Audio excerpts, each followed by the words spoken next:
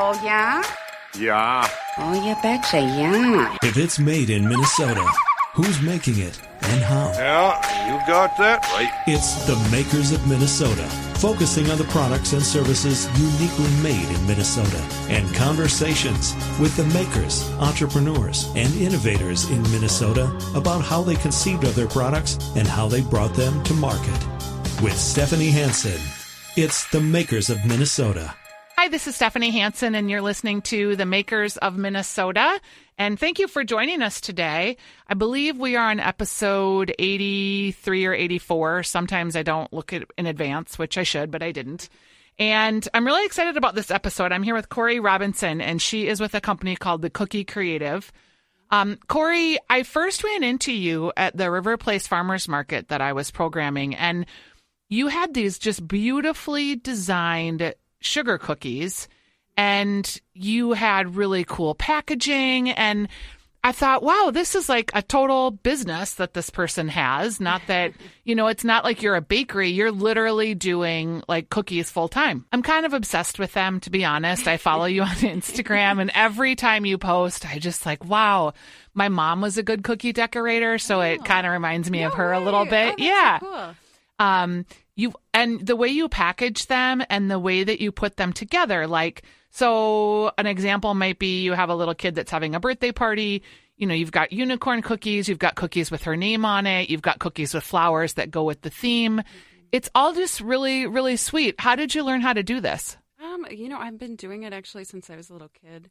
And I don't know, basically I just liked to do anything that was crafty or artistic or fun. Were you a painter? Yep, I like to do watercolor. Honestly, just anything that was artistic that I could get my hands on, I would love to do.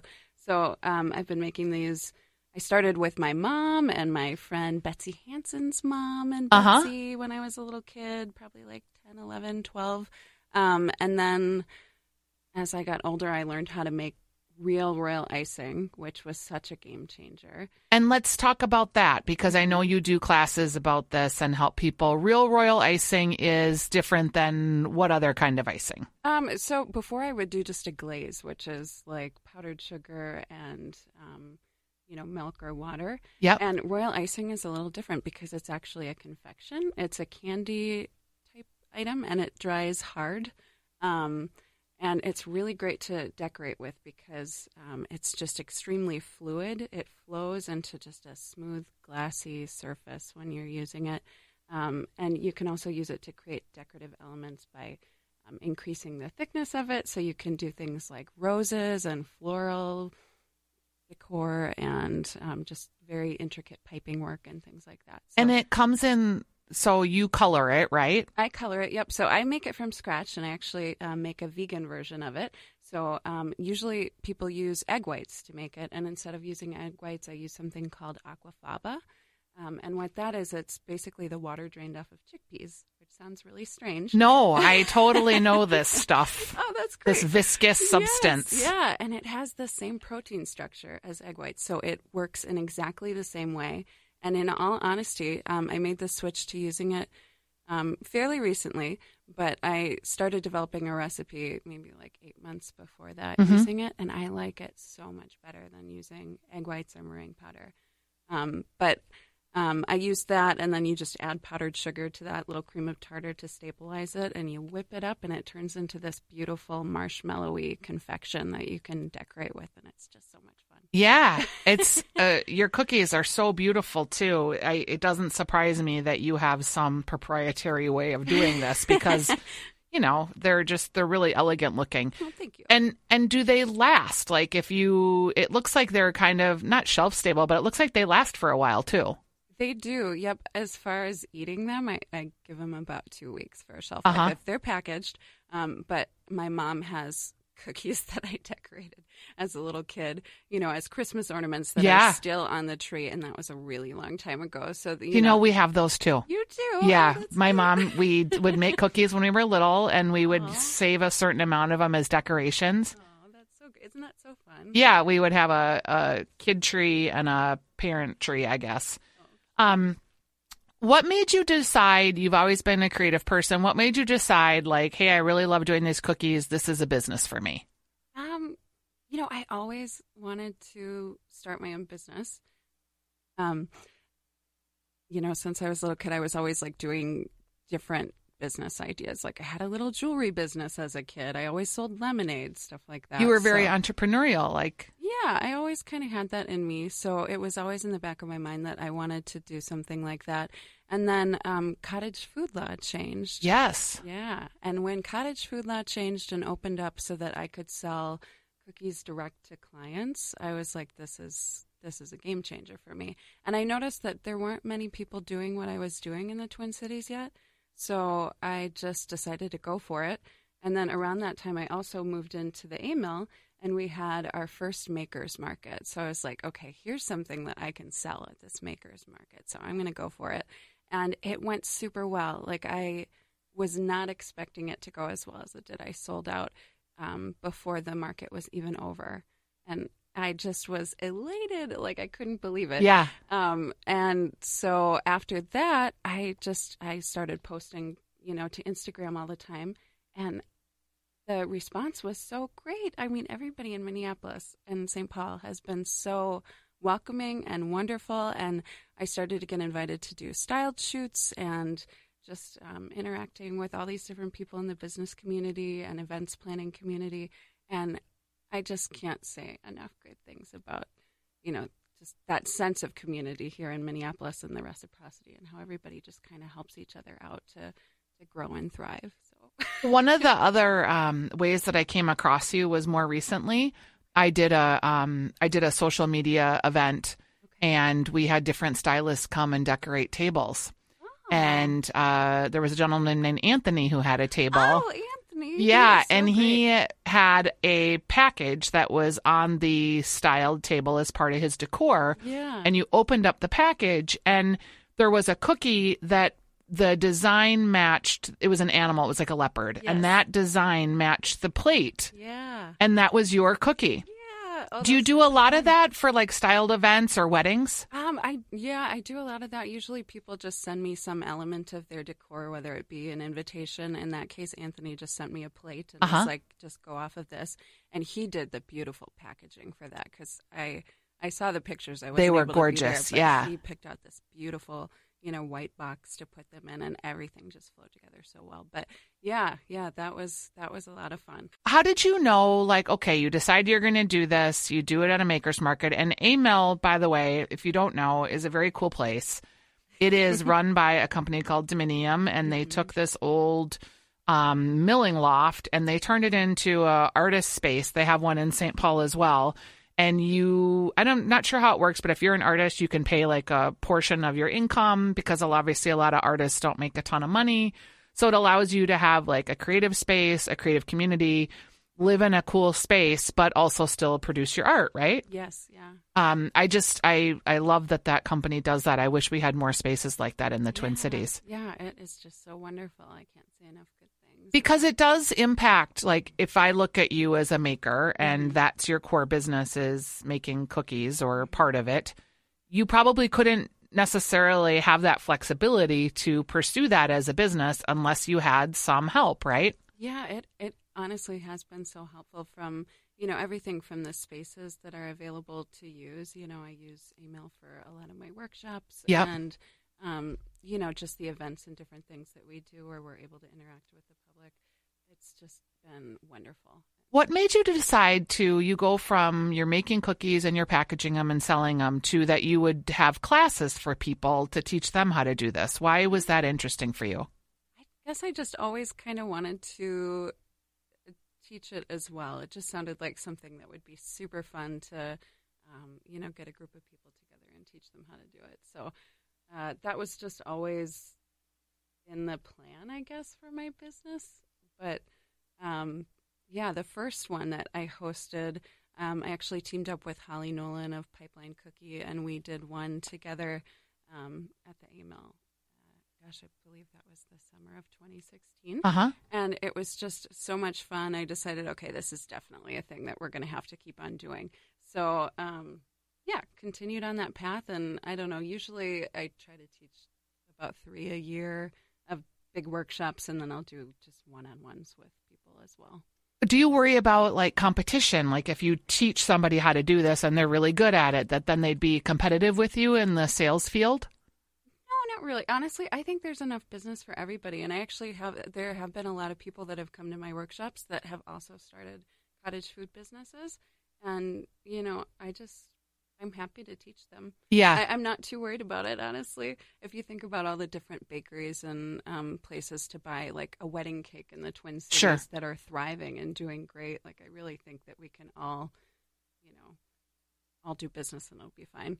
And as far as people in the cookie community too, because there have been a lot of businesses in the last couple of years that have popped up, I don't know. It's so great. We refer to each other when we're too busy, and it's, there are some great companies out there too. Do you have like a set amount of cookies you can make in a week, like realistically, before you start running out of time?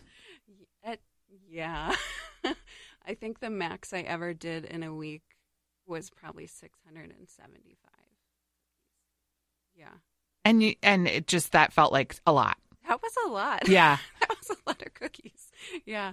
Yeah, your hand starts to cramp a little bit, Have to go to the chiropractor after that. Yeah, exactly. So, yeah. One of the things I noticed that you do is, so you're doing cutouts. Do you always buy, like, this is the unicorn cutout? One of the things I noticed that you do is you will buy different shapes and turn them into something that the cutter wasn't necessarily intended for. Yes, absolutely. So can you give me an example of like one of those where you see a shape and you make it into something else? Sure. I recently did these tiny little birthday cake cookies, and to make that shape, I actually took a rectangular cookie cutter and bent it to turn it into like sort of, the perspective of a cake sitting on a table. So Yep. Top and bottom are rounded. And then I took another little cookie cutter that was like a very small rectangle and cut that to turn it into the candle on the top. So you kind of just stick them together and then put them in the oven and they bake together. And Oh, that's smart. yeah, it works out pretty well. It's not the most time efficient thing always, but Yeah. How long do you think it takes you to design one cookie? Goodness, it totally depends on the cookie. But I do, I have different price tiers for different cookies. Just depending on the level of detail and the amount of or the type of design that I'm working on. What do they range from? So they start at $4 a cookie, and then I go up to, $5, $6 plus. Sure. If they're really intricate or hand painted, where it's basically like an illustration on a cookie, they can get a little pricier. Yeah. But it does take a lot of time and detail work to do them. So Are there other bakers or people in town that you just like admire and you look at their work, or even out of town? Do you follow people on Instagram to get inspiration? I follow a lot of people on Instagram. Yeah. Recently, Ink Sweets, she does some really awesome cakes. And Yep. she does cookies too. Amy's Cupcake Shop is a good one to follow. I just found her, actually. Polka Dot Cookie. There's so many good ones. Yeah. How do people find out about you usually? Do you market at all? I don't really market that much. Mostly it's, community events for sure. But I would say, at this point, a lot of referrals. But in the beginning, Instagram. Just everybody came to me through Instagram. So you made a business on Instagram. Basically. Yeah, and it's free. Are you noticing that since they've changed the Instagram algorithm that you're noticing less traffic or less orders? Because that's happened within the last month. Surprisingly, no. No? Okay. I've heard about it, and I have, just tried not to think about it too much. Sure. Worry about it too Out much, of sight, but- out of mind. Can't control it. Yeah, I'm like, okay, I'm just going to have to deal with this. But no, I haven't really noticed any issues. And, with the Instagram stories, too, it's kind of good. You can use that to just, notify people of a new post if you want to. But, yeah. Zoe Bakes is a friend of mine, and she's really blown out. I don't know if you've seen her Instagram stories. She really has taken that medium to, I feel like, the next level, where she's doing a cooking class almost in a story. Cool. Yeah. And it's really increased her engagement and increased her following. So that might be something, because it is fun to watch. I think I've seen you do some videos. It's fun to watch along and see you start it like from beginning to end in the fast motion. Yeah. I don't do that as much anymore, but I really should be doing more of it. They are so fun to watch. Are they hard to produce and that's why you don't do them more?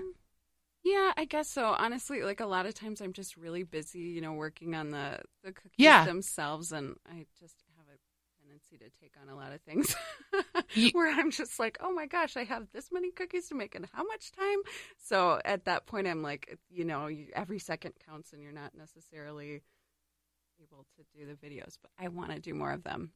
I follow Sugar and Bloom Cakes on Instagram too. I don't know if you follow her, but she does start to finish, decorating a cake, and I'm like addicted to watching her videos. Yeah, I like them too. They're so fun. Is it a business where, like, are you going to max out at some point, and are you okay with that? Or then can you like hire an apprentice and then you can grow that way? Or is growth even something you're interested in? You're so creative.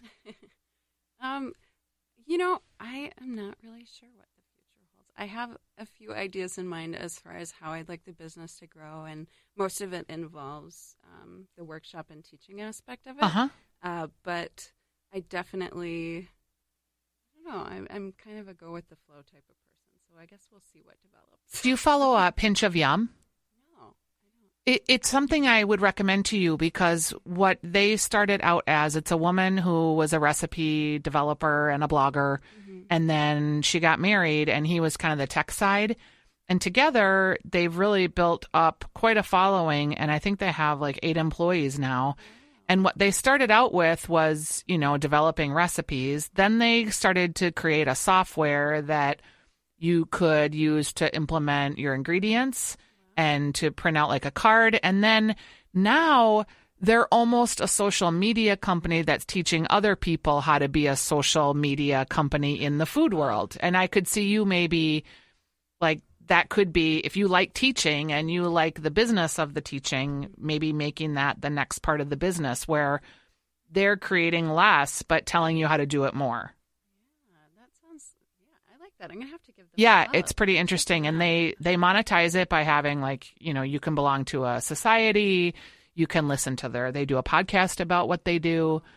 Cool. Yeah, so just something interesting for you to check out. Yeah, I will definitely have to do that. It's the cookiecreative.com. People can find you there. Do you have any other inspirations in the Twin Cities, other like industries or art or music or things that inspire you? Gosh, there's so many inspiring things in the Twin Cities. Yeah. Definitely a lot of music here. There's a lot of good music in the Twin Cities. Honestly, everything I see could potentially inspire me. Yeah. There's just anything from like a textile to a watercolor painting or, interior design. Gosh, it's inspiring everywhere. Yeah. Or the snow today, as much as I wish I know. it were spring. It is just totally snowing outside, and it's April. Well, this will air in a couple weeks, and hopefully by then there'll be some blooms that'll be coming up. But for now, we're just snow. But it sure is pretty. It is pretty. It is very pretty. Thank you for joining me today. I really appreciate hearing about your business. It's thecookiecreative.com, Corey Robinson, and you can find her and place your cookie order.